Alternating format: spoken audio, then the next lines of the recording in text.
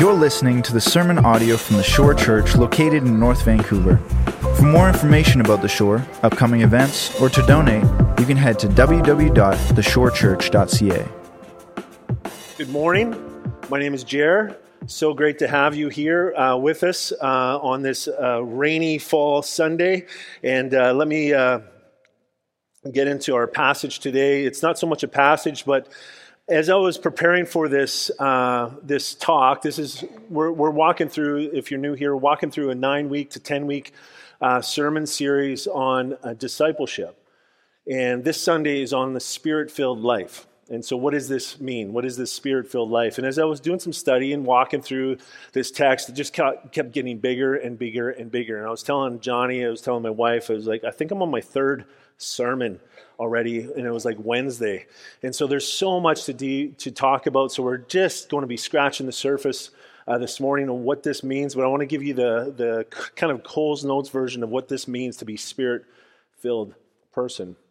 And it took me to John 14, 15, and 16. That's why I read that little opening passage with the kids, because it really takes me there. When you want to learn about the Spirit, those are three good chapters to go to, John 14, 15, and 16, to just kind of dive in a little bit and discover who the Spirit is. And that's essentially what I have done. But these three chapters are incredible. Because what it is Jesus talking to his disciples on his final days. And it got me thinking about, like, what would I talk to my family about on my final days? Like, if God gave me the grace to know, like, I've only got a couple days left, what would I talk to my family about? What would I share with them? And I would probably really, I would want to make sure all the things are covered. Like, my books are covered, all the payments. But more importantly, I would want to make sure that my family knows that I love them. I would want to make sure that I would teach them that one thing that I haven't taught them yet. That all of a sudden this is elevated into a very important item to minister to them about. And I just have not had that opportunity yet. And I would want to tell them about Jesus and God and God the Father and the Holy Spirit. And I would want to proclaim, do you really trust him? Do you really believe in him? Would you dedicate your life to him fully? And have you done this? This would be so urgent in my heart to talk to them about this. And then what about you as a child?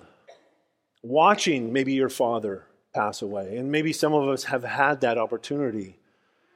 And you, I'm sure, probably look through your mind's eye and you look back at those times when your father or your dad or your mom is just trying to teach you a lesson and you kind of ignored them.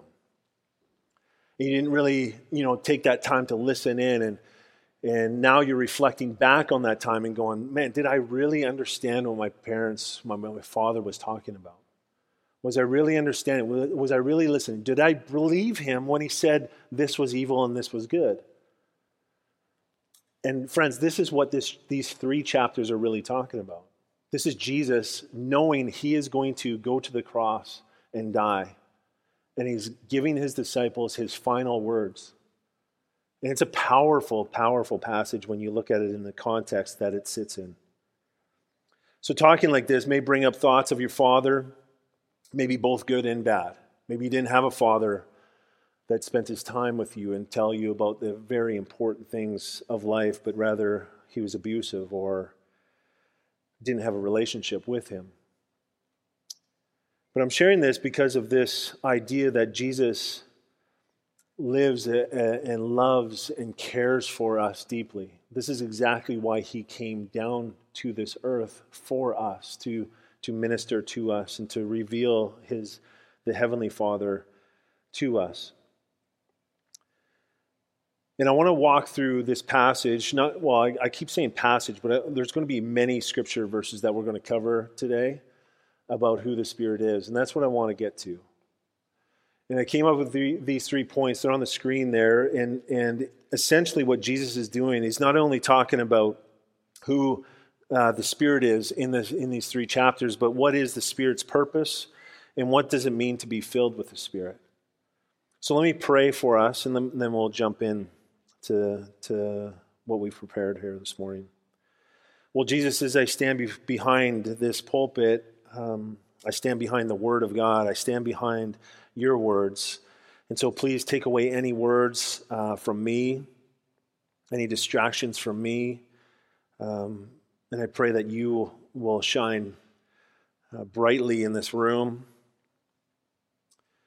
that it will be about you and not about anybody else here. And so, Lord, as we look into your word, that your inspired word, Lord, help us glean what you have to teach us about yourself, and help us remember that we don't know our days, but you do. You say in the Psalms that you've written them in your book, and you know the beginning and the end. And so help us revere what you have said.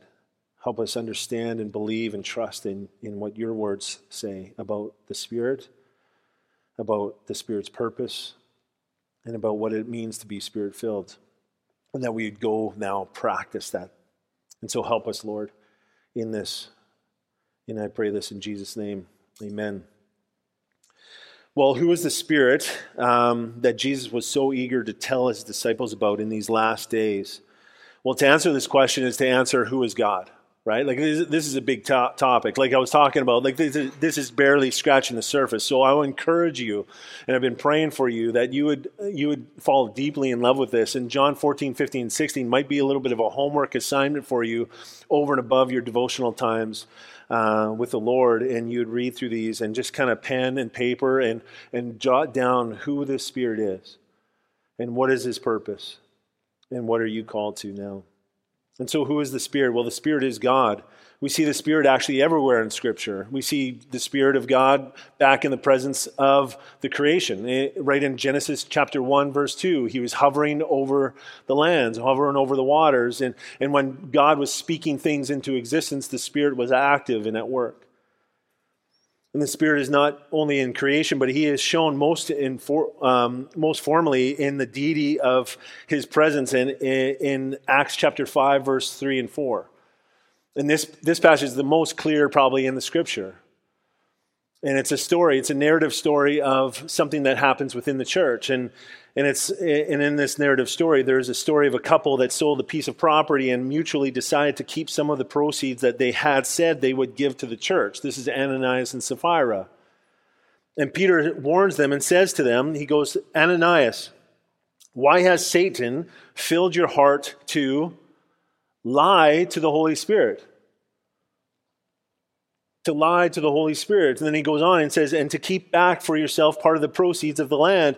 And then later on he says, you have not lied to man, but to God. So the Spirit is God. So we discover, who is the Spirit? Well, the Spirit is God. Peter elevates the deity of the Holy Spirit, making him equal to God, claiming the Spirit to be God. But the thing is, reading through the Scriptures, we don't get that clear. That's why I say that was probably the clearest evidence of Spirit as God. Because the whole idea for the Spirit is to live out his role. To live out his role in the Trinity. And it's incredibly important to see this, that he is the helper. And some theologians go as far as to say, it feels as if when you read the Scriptures on the Holy Spirit and you do some deep dive studying, it seems like he's a lesser than. But he's not. He's completely equal. And Bruce Ware says it this way in his book, Father, Son, and Holy Spirit, which I commend to you. It's a great book. It's a little book, but it's a good one on who he is. And it says this. He says this, Bruce Ware says this, it is nothing short of remarkable that the Spirit clearly embraces and in no respect resents the fact that he has eternally what might be called the background position in the Trinity. So even theologians would see this. They're seeing that he seems as if he has the background, which means in our text, in our culture, a background position is a lesser than. But he's saying, no, it's not a lesser than. This is the role that he's been given as the helper, and he's eternally in this presence. And he's living out this role perfectly, with honor and love and joy. See, the Spirit is not lesser than, but perfectly performs his role. This is why you don't get an array, like I said, an array of verses saying the Spirit is God, but rather verses alluding to the Godhead, because the Spirit's job is to shine a spotlight on Jesus' life and God the Father's life. This is his whole role. The background position equal to God the Father, equal to God the Son. Background role is to point a shining light to God the Father and God the Spirit. And we see this in John 15:26. But when the Helper comes, whom I will send to you from the Father, the Spirit of truth, who proceeds from the Father, he, the Spirit, will bear witness about me, Jesus. This is his job. Or in John 16:13, where it says, when the Spirit of truth comes, he will guide you into all the truth. For he will not speak on his own authority, but whatever he hears, he will speak, and he will declare to you the things that are to come. Humbly listening and active in presenting what God the Father and Jesus the Son have said. See another example where the Spirit is equal to God the Father and God the Son. Again, not outrightly, but you got to read into it a little bit here, is John 14:17, 20, and 23. So take a look at chapter 14, verse 17 first. It says this, even the Spirit of truth, whom the world cannot receive, because it neither sees him nor knows him. Okay, so now you have the world. This is the world that cannot receive him. The world, the unbeliever, will not receive the Spirit or know the Spirit because you, the world, do not believe his testimony about Jesus. So because you don't believe who Jesus is, you do not have the Spirit. You don't know the Spirit. You don't believe in him. You don't believe in his testimony. So the world's unbelief of Jesus is the sign to them that they don't know the Spirit of God. You can't say you know God and not believe in Jesus Christ. You don't have the Spirit within you. This is what this verse is saying. And then it goes on to say in verse 17, you know him, the church knows him, for he, the Spirit, dwells with you and will be in you. Okay, now look at verse 20. It says, in that day you will know that I, Jesus, am in my Father, and you in me, and I in you. Wait a second. So you not only have the Spirit indwelling you, you now have Jesus indwelling you. And a couple of weeks back when we were talking about memorizing Scripture, Galatians 2:20, it is no longer I who live, but Christ who lives what? In me. Interesting. So you have the Spirit of God living in you, you have Christ, Jesus, living in you, and now look at verse 23 of chapter 14 of John. Jesus answered him, if anyone loves me, he will keep my word. The word that is inspired by the Holy Spirit. And my Father will love him, and get this, and we, plural, we will come to him and make our, plural, home with him. Father, Son, Spirit, residing in us. Residing in us. The Spirit is equal to God. So who's the Spirit? Well, the Spirit is God. This is the Holy Spirit. You know him by your confession of Jesus as Lord and Savior. Your salvation is assured by your transformed heart to confess Jesus as Lord, because it is only a Spirit-filled person that confesses this, believes it, and acts upon it. It's only by the Spirit. So who is the Spirit? The Spirit is God. Secondly, what is the Spirit's purpose then? Well, in Wayne Grudem's book, Systematic Theology, the work of the Holy Spirit, he says this, the work of the Holy Spirit is to manifest the active presence of God in the world and especially in the church. So this is the active working through the church into the world and being a light in the world. This is the presence of the Spirit within us. So take a look at 1 Corinthians 2, 11 through 12. It says this, just an amazing text. It says, for who knows a person's thoughts except the spirit of that person which is in him? Okay, your spirit within you knows your thoughts because that is your personhood. Okay, and it goes on to say, so also no one comprehends the thoughts of God except the Spirit of God, because the Spirit of God resides in the Father. Now we have received not the spirit of the world, but the Spirit who is from God, that we might understand the things freely given to us by God. Are you tracking with this? Like, this verse is incredible. It is telling us that we might know God when he enlightens us to himself. We can know about the Spirit's purpose because he resides in us and resides in the Trinity. He is part of it. See, here's a list of the Spirit's purposes that we know because of the Word of God, that we believe and trust in only by the work of the Spirit within us to change our hardened heart, to become fleshy, that we may go, this is the Word of God. And so here's a list. He dwells in his people. John 14:17. You know him, for he dwells with you and will be in you. He makes the dead alive. He seals us. He brings wisdom and understanding. He provides counsel and power. He provides knowledge and fear of the Lord. If you take a look at Isaiah 11, verse 2, incredible passage on the Spirit. He brings wisdom, understanding, counsel and power, knowledge and fear. He is the giver of gifts. He brings us in alignment with the Father and the Son. He saves us into holiness. He is truth. He is a teacher, the helper who undergirds the things of the Son and of the Father. He gives assurance. In 1 John 4:13, it says, by this we know that we abide in him, in the Father, in the Son, and he in us, because he has given us of his Spirit. He directs.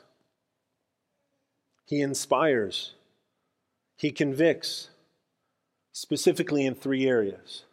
And I want to sit on this last one here a little bit. John 16, verses 8 through 11. He convicts. Let's read it. It says, and when he comes, he will convict the world concerning 3 things, sin and righteousness and judgment. Now concerning sin, because they do not believe in me. Now concerning righteousness, because I go to the Father, and you will see me no longer. Now concerning judgment, because the ruler of this world is judged. 3 areas of conviction that the Holy Spirit does. This is his purpose. This is his purpose. So let's look first at sin. See, people know by the work of the Spirit that they are guilty of sin. Every one of us.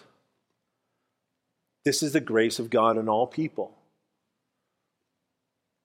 See, it doesn't necessarily seem like grace to tell them or tell people, tell the world of their sin, right? It seems hateful. It seems inappropriate. It seems, how dare you tell me that I'm sinning? But it's actually incredible grace. It's loving. It's the most loving thing that you can do to awaken someone to what is going on within their hearts. See, not just telling sin, but the word for that conviction in that passage. You can just keep that John 16 up there, Mark. That word for conviction is actually indict. It can be translated as indict, meaning that the sin has happened and is final. It has fallen under conviction in the court of the holy God, and it has put a payment on your head for death. Romans 6:23, for the wages of your sin is death. Romans 3:10, no one is righteous, not even one. Romans 3:23, for all have fallen short of the glory of God. We are sinful, and it's by the Spirit of God who convicts us of our sin. But the world suppresses it, right? This whole passage is talking to the world, and when he comes, he will convict the world. And they don't see it. Why? Because they suppress it. I'm not that bad. I'm not as bad as that person. I'm not bad as that person. But unfortunately, God isn't going to judge you according to another person. God is going to judge you according to what you have done. What is in your heart? What is in your mind? What is in your soul? And you will stand guilty because no one is righteous. And the Spirit of God is indicting you to say that you are guilty before a holy God and you must pay the penalty. See, people suppress the truth, thinking more highly of themselves than they ought. This is ultimately, if you suppress that truth, which is the Spirit is truth, you're suppressing the Holy Spirit. You're suppressing His word to you. You're ignoring Him. The world deep down know what is right and wrong, yet they do the opposite. Like Romans 2:15 says, the work of the law is written on their hearts, while their conscience also bears witness, and their conflicting thoughts accuse or even excuse them. Like, we know when we do right and wrong because the law is written on our hearts. When you go over to the treat table and you're going about to take your fourth loaf, right? Either you suppress the truth and go, I deserve this, or you go, maybe someone else wants one of these. Or you go to take something that's not yours and you go, oh, I know this is wrong, but yet I'm going to do it. I'm going to hide it away. I don't know what it is. We were telling stories about our past and a couple of weeks ago and as a family, and I was reminiscing on some of the things that my friends did, and it was crazy. Like, shoplifting was like ingrained in the culture of my high school. And so I'd go on road trips with the basketball team, and guys were constantly going, as we walked out of a store, they're going, what did you get? And I'm like, what are you talking about, what I get? You saw, I got no bag on me. I didn't buy anything. And they go, oh, I got like 3 shorts. They'd go into the change room and put on all kinds of shorts and then come out with one. I go, I don't want this. But they'd have 3 pairs on. And they knew that they were doing wrong. They just didn't admit it. They knew they were doing wrong because they hid it. They suppressed the truth to the point their conscience was seared and they just hid it, knowing that they couldn't just walk out the store with it in their hand. They knew that was wrong. That's why they had to hide it. And our hearts are so evil that we do the same thing. Every one of us. We hide it in different ways. Whether we close the door, whether we shut the laptop down before someone sees what we're looking at, whether we turn our phone away from someone else that might be seeing what we're looking at, we know when we're doing wrong. We know. Every one of us knows. Because the law is written on our hearts. Or in Ephesians 4:19, it says, they have become callous and have given themselves up to sensuality, greedy to practice every kind of impurity. Like, the desire in your heart becomes so filled with this evil that you become greedy for it, that you actually want to choose the sin rather than the righteousness.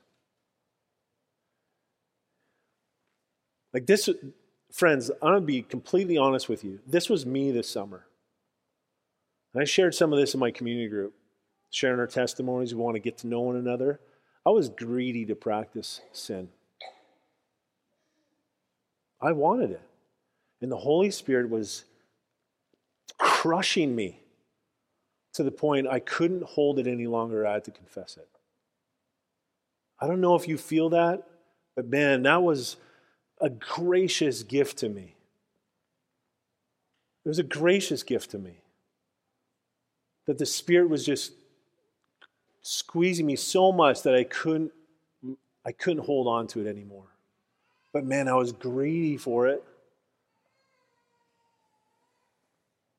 Is that too much? Is that too much to share honestly?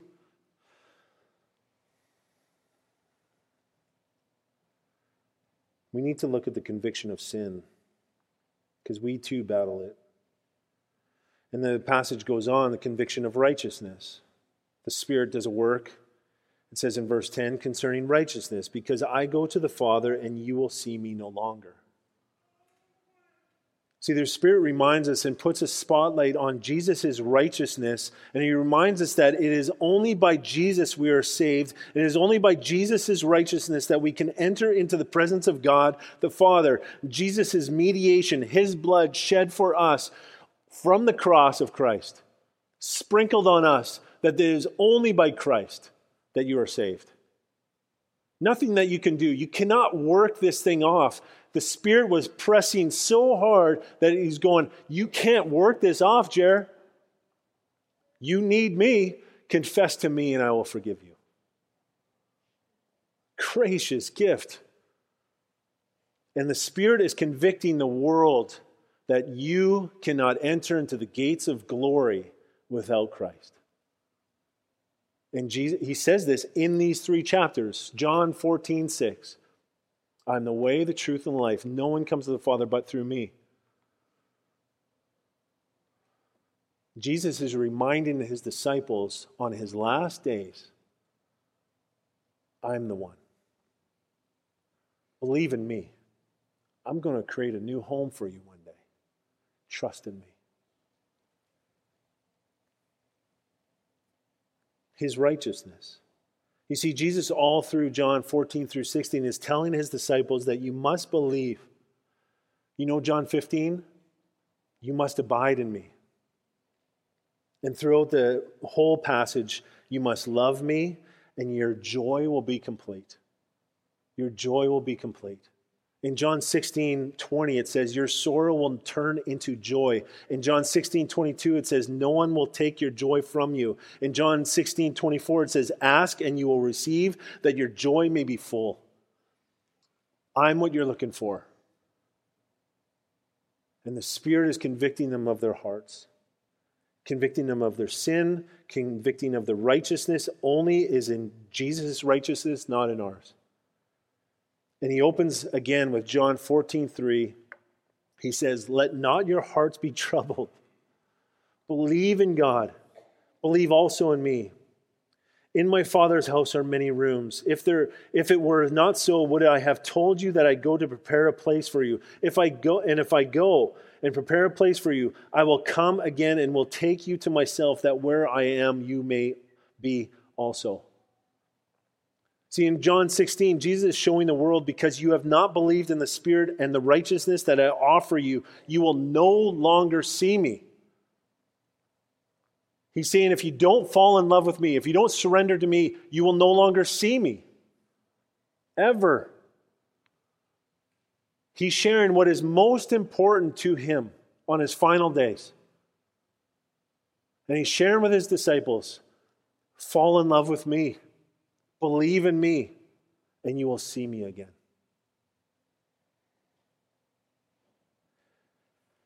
See, this is the work of the Spirit in the lives and the hearts of those who believe and have been regenerated, born again by the blood of Jesus.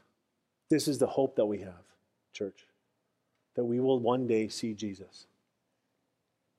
Now, concerning judgment, so we've got the world concerning sin, they suppress it. So I'm not that bad. Concerning righteousness, I'll live on mine. I'll pay for my own sin.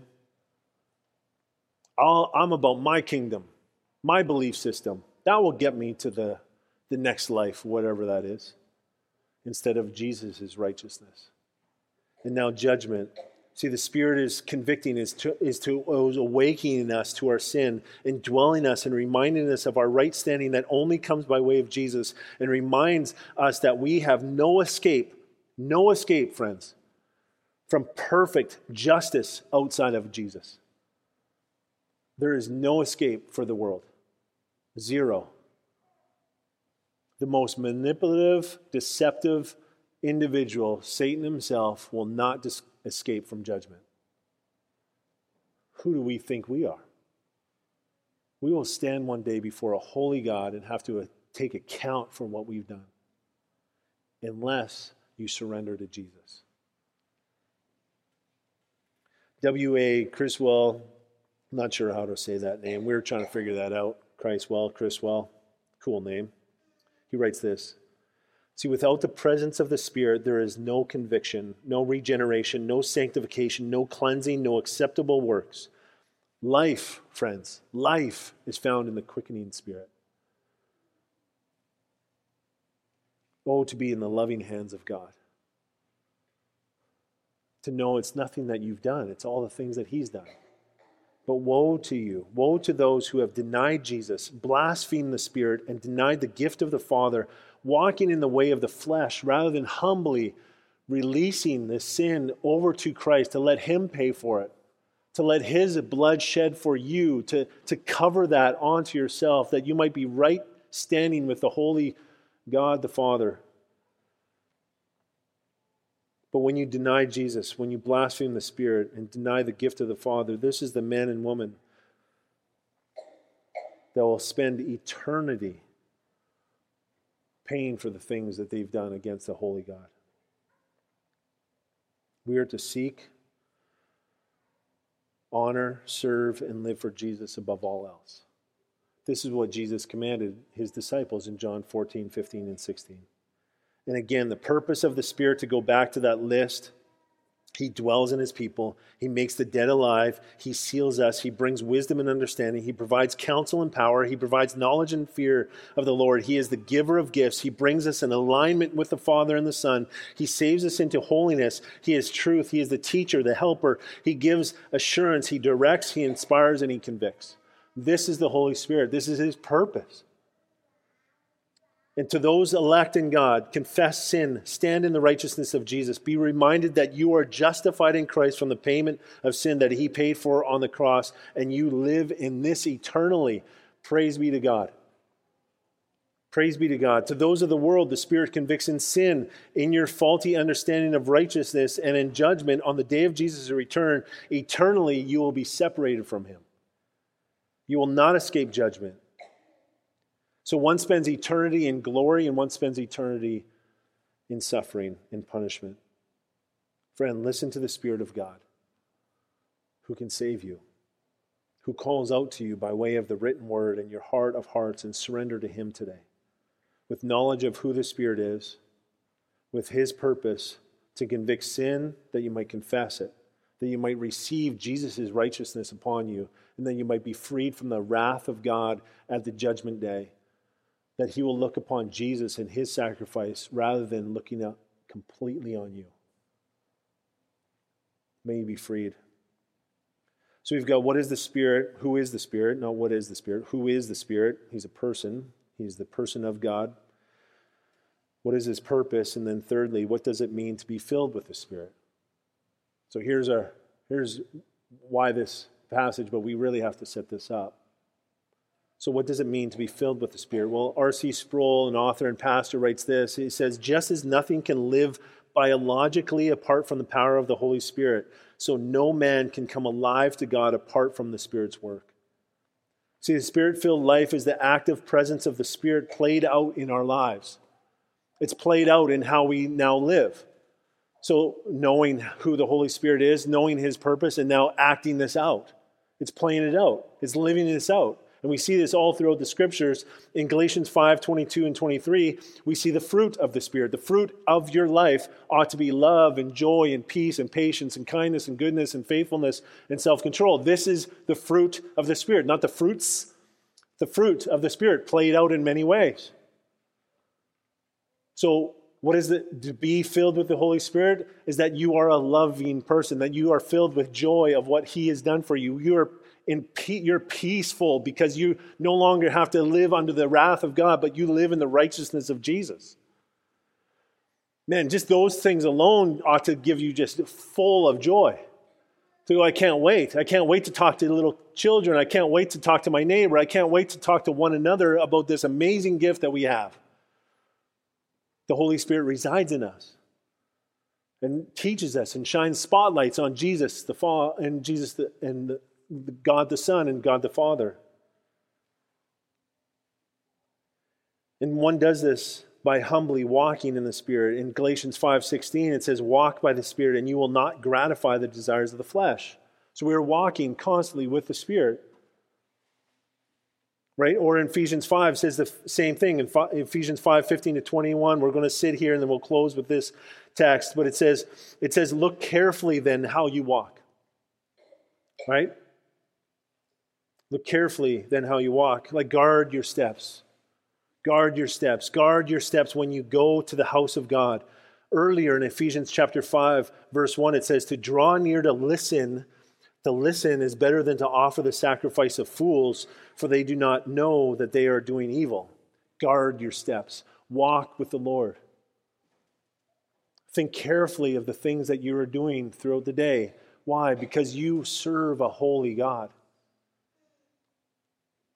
And it goes not as unwise, but as wise. See, walk with wisdom. What is wisdom? Well, according to the Proverbs, the wisdom literature in the Bible, it says to fear the Lord is the beginning of wisdom. So don't be a fool. The unwise is the fool, right? I don't believe that there is a God, so I am playing the fool. Or you're going to be wise and go, I'm going to fear the Lord, for this creation just explodes his attributes. So look carefully then how you walk. Not as unwise, but as wise, making the best use of the time. This is the outflow of who you are as a filled Spirit person. Like a good use of your time would be to flee the things that take away from devotion with Jesus, right? Things that take away my devotion to Jesus. A good one to memorize and meditate on is 2 Timothy 2:22. Easy to remember. 2:22. It says this, flee youthful passions and pursue righteousness, faith, love, and peace, along with those who call on the Lord from a pure heart. Think about what that's saying. Flee the youthful passions, the things that draw you away from Christ's likeness, draw you away from living out of the fruit of the Spirit, and draw you away from community. And along with those who call on the Lord from a pure heart. This is the gathering of the church. Flee the youthful passions, gather as a community. Love one another, live in peace with one another, care for one another, serve one another. This is being a Spirit-filled person. See, the Bible is one story showing us how to freely be saved and how then to walk. So walk, look carefully then how you walk, not as unwise, making the best use of the time. Why? Because the days are evil. Therefore, do not be foolish. Again, living in the unwise, but understand what the will of the Lord is. To rejoice always, to pray without ceasing, right? To honor and glorify Him. And do not get drunk with wine, for that is debauchery, but be filled with the Spirit. Now, this is not a passage on drinking. It's giving you one example of many other things in our world today that take away our inhibitions. And this one is a powerful one, especially in the time of the Ephesus church. Do not get drunk with wine, but rather be filled with the Spirit. See, drunkenness makes you the fool. But there are other things that make us the fool, aren't there? Social media. Like I'm coaching 13 high school girls right now, and this is what I get. And it's shocking just to watch. Zero communication. I constantly bugging them. Hey, you guys texting each other?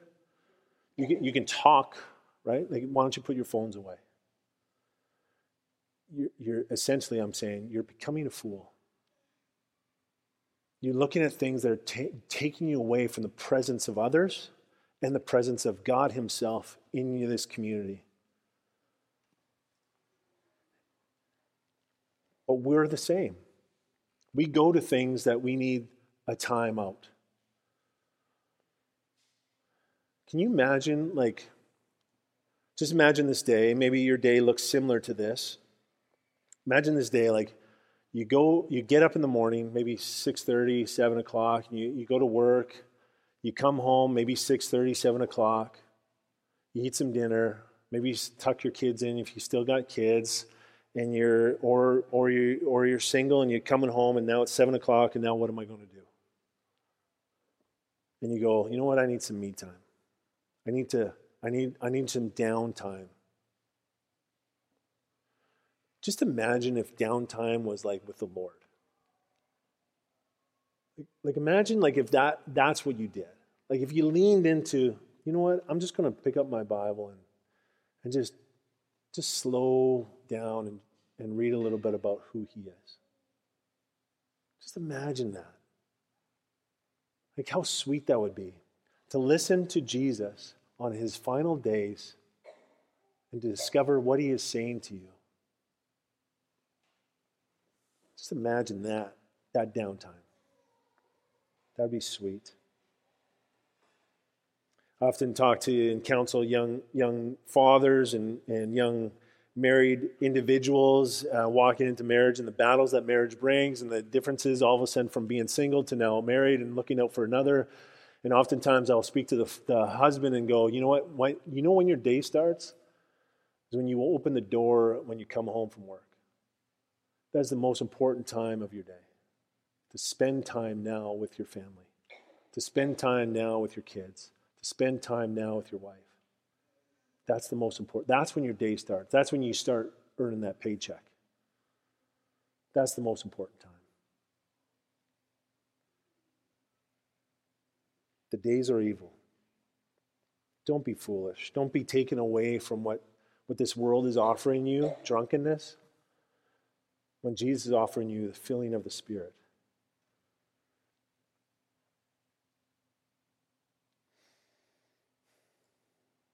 See, the things of the Spirit, again, are love, joy, peace, patience, kindness, goodness, faithfulness, gentleness, and self-control. And what flows out of you is how you address one another. Look at 19 and 21 of this passage. It says, addressing one another in psalms and hymns and spiritual songs, singing and making melody to the Lord with your heart, with your causal core of your identity.